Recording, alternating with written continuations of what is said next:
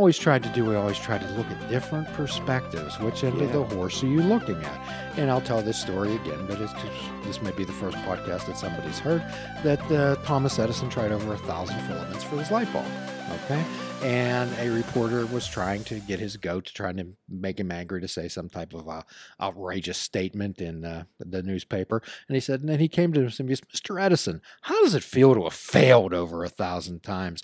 And Edison said, I never failed. I found 1,000 things that didn't work. Another perspective. Absolutely. And sometimes we don't realize that the successes and the accomplishments that come in life are usually made with some failures along the way, because I don't know anybody that did something absolutely. And it's how you view it, James. Yeah. And that's what you and I have tried to help people understand over the years.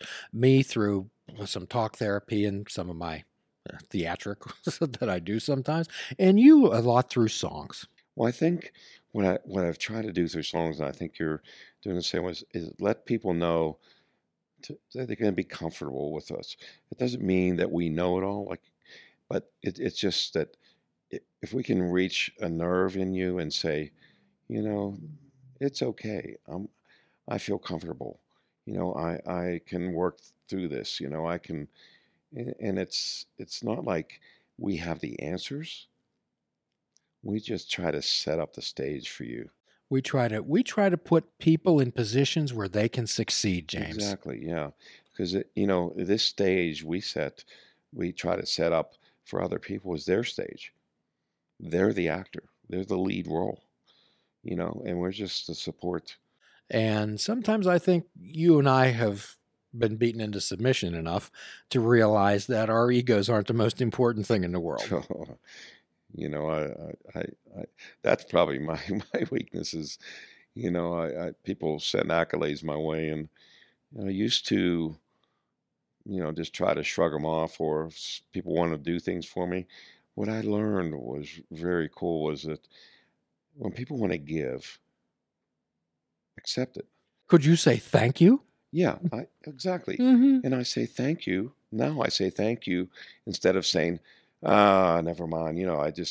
But I'm saying, I realize that I can't do that because I'm taking away their right to give, which is what I'm trying to do myself. Who are you to deny them the pleasure of giving? Yeah, which I enjoy. So why would I take them out of that? Why would I deny them that? And as you well know, when we talk about self-concept, facts and information you know about yourself, self-esteem, how you interpret those facts and information, most people feel that they're so unworthy that they're not worthy to receive those type of compliments, and therefore they deflect them. Exactly. And what they're doing when they do that is they're thinking of themselves, but the thought needs to come into their heads that, hey, you know what? This person who has very little in their life is giving me something, and wow, that should make you feel good because you're allowing someone to give you something. That is such a great feeling. Honest compliments are free. Yeah. And so I learned that. And I said, you know what? I felt good that I let someone give something to me without saying, no, I don't want that, or I don't need that. One of the best ways to make yourself feel better about yourself is to give compliments when they're deserved. Exactly. That's what we challenge people out there. Cashiers at places have they have very, very challenging jobs. They deal with nasty, irritable people all day long. And for you to sit there and say, hey, thanks, I like that smile on your face, or thanks for taking care of me so quickly, that means something to people. It does. I do that all the time at the checkouts. I'll make some comment and say, how are you today? And I'll see their name tag and I'll go by their name, and random acts of kindness. That's just not a buzzword. It's not a buzzword. It's action. Everyone can do it. Sometimes it's just a smile. If you smile at someone, maybe they'll smile back. Maybe they're having such a bad day that smile may actually give them a break. So sometimes we take students out and we maybe take them out to stores or whatever, and we take them out, and I call it human experience, human observation experience. And I'll ask them, see how many people make contact with other people. See how many people just stare at the floor. See how many people are actually smiling in this place. Or else I'll say, here's what I'll do. I'm going to engage some people. I'm going to say hello. I'm going to say, it's nice to see you today. Isn't it a lovely day? And I want you to see how many people actually re-engage me. Exactly. And, one of the fears that we talked about recently was a fear of being put in a embarrassing situation Yes. or something like that. And I said, well, you know what? If here's what you do. You go to the mall, you sit on the bench, and you watch how many people are actually looking at other people. Very few. So, but the feeling that you might be, people staring at you, is a real feeling to feel. But so we try to say, check the facts. Are people really staring at you like you think they are? We live in a world we're all connected. Yeah. One of the things that we try to get across to people, and it's very simple, and if they grasp this point, we help them understand that they're well on their way, that we're spiritual beings. We just happen to be having a human experience. Right. And sometimes we're so tied to this human experience. And the simple fact is that life is absurd. And rather than try to figure it out or manipulate it, if we can sit back and be the observers and sometimes just laugh. Exactly. And humor is such an important part of life. And that's why we've been such good friends over the years, is because we can laugh at each other. Indeed, we have. Old MacDonald. That's kind of an inside joke a little bit. One day, James and I were sitting at Sinclair in the kitchen, and there's usually some younger students there, physician assistant students, and James and I were talking about old songs we used to sing, and we were started to talk about Old MacDonald, and I said to this young lady, I said, did you sing Old MacDonald when you were in kindergarten? Mhm. And she looked at me and James like we had just grown horns and said, what planet do you think I'm from? And then James said to this young lady, well, Jim and I were around when Old MacDonald was young MacDonald. I love to tell that story. You've probably heard it 1,000 times. I've heard it 1,000 times, and you owe me another nickel. That's great, but that's just a kind of levity that adds to life. It does, and there's certain thing about to be said for not taking life so seriously 24/7. Heavy does it, people. Yeah, and you just gotta just take a breath, stop, look around, laugh a bit, enjoy the birds that you're hearing that you're not hearing when you're so busy-minded. Well, Confucius says, why worry? Will the future change? And it certainly will not. It's action and effort that makes a future change, James. Exactly. And, I'm so, I feel so good where I'm at right now. And my drive now is to really help those people who could use someone like me, maybe, to help themselves. And my family, my friends, and that I was all connected to, and I don't know at all. I have just experienced so much that finally get to a point where I finally get it after 60 years. I finally get what life is all about, I think. So you've accumulated enough wisdom and knowledge that perhaps you can feel confident enough to share it with others. I share it with others, and usually it's storytelling, which is my thing, is telling stories. So I just try to tell a story. I know that within that story, somebody's going to get something. Everyone has a story, Yep. James, and everyone's story deserves to be heard. Exactly. And I used to, as a songwriter, I would say everyone has a song. I could write a song about everybody I know. As well, you have. And would be everyone would Heard be that different. many, many times. So again, I refer back to the 12-step world. It says our purpose is to fit ourselves to be of maximum service to the Creator and to our fellows. And we talked about creativity before, and as perhaps we end this podcast, I'd like perhaps for James to share a song about one of his favorite composers. Yeah, I'd love to do that. And yeah. lyricist. So everyone, Mr. James Buckley. It's a song that was written by a big influence of mine back in the day, and I am very moved by this song, as well as the whole world actually is moved by this tune. It's It's one of those songs that kind of everybody loves. So that's why I chose to do this song. And it's written by John Lennon, who had a gift that he shared with the world.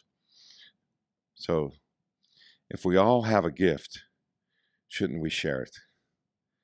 Imagine.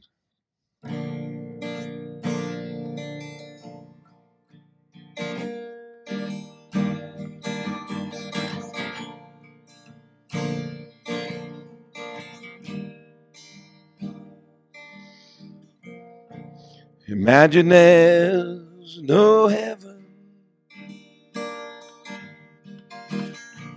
It's easy if you try. No hell below us. Above us only sky. Imagine all the people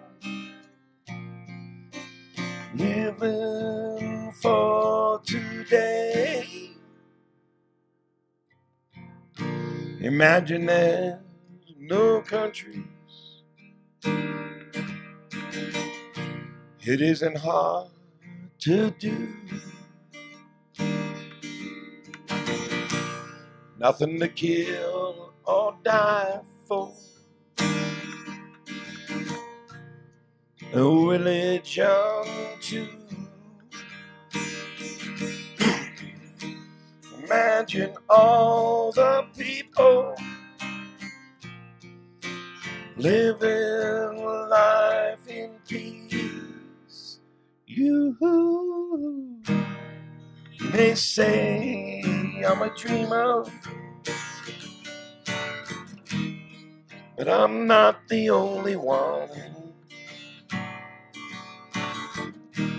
Hope someday you'll join us in the world we'll live as one.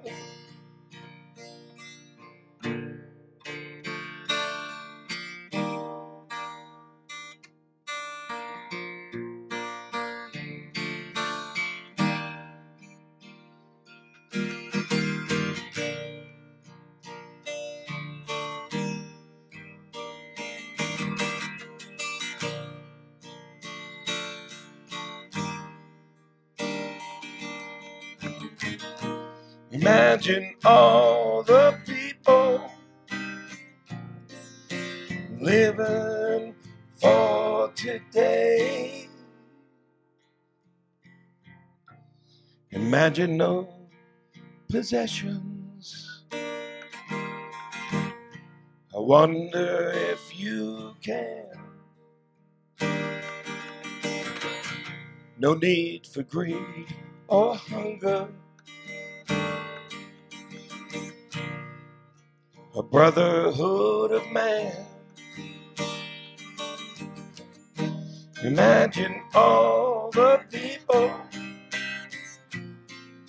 sharing all the world. You may say I'm a dreamer, but I'm not the only one. Hope someday you'll join us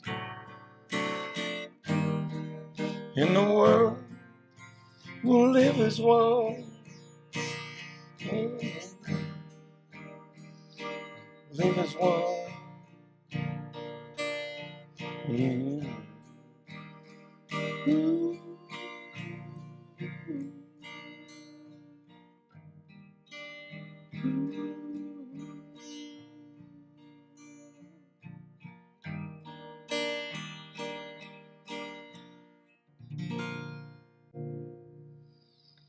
Imagine the world could be a better place, and you could be part of that.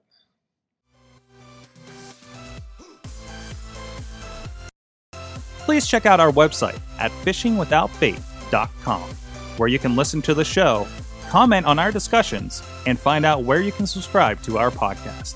If you're interested in flying the colors of fishing without bait, click the shop icon on our website. We have clothing, mugs, cell phone cases, and so much more. Show the world that you fish without bait.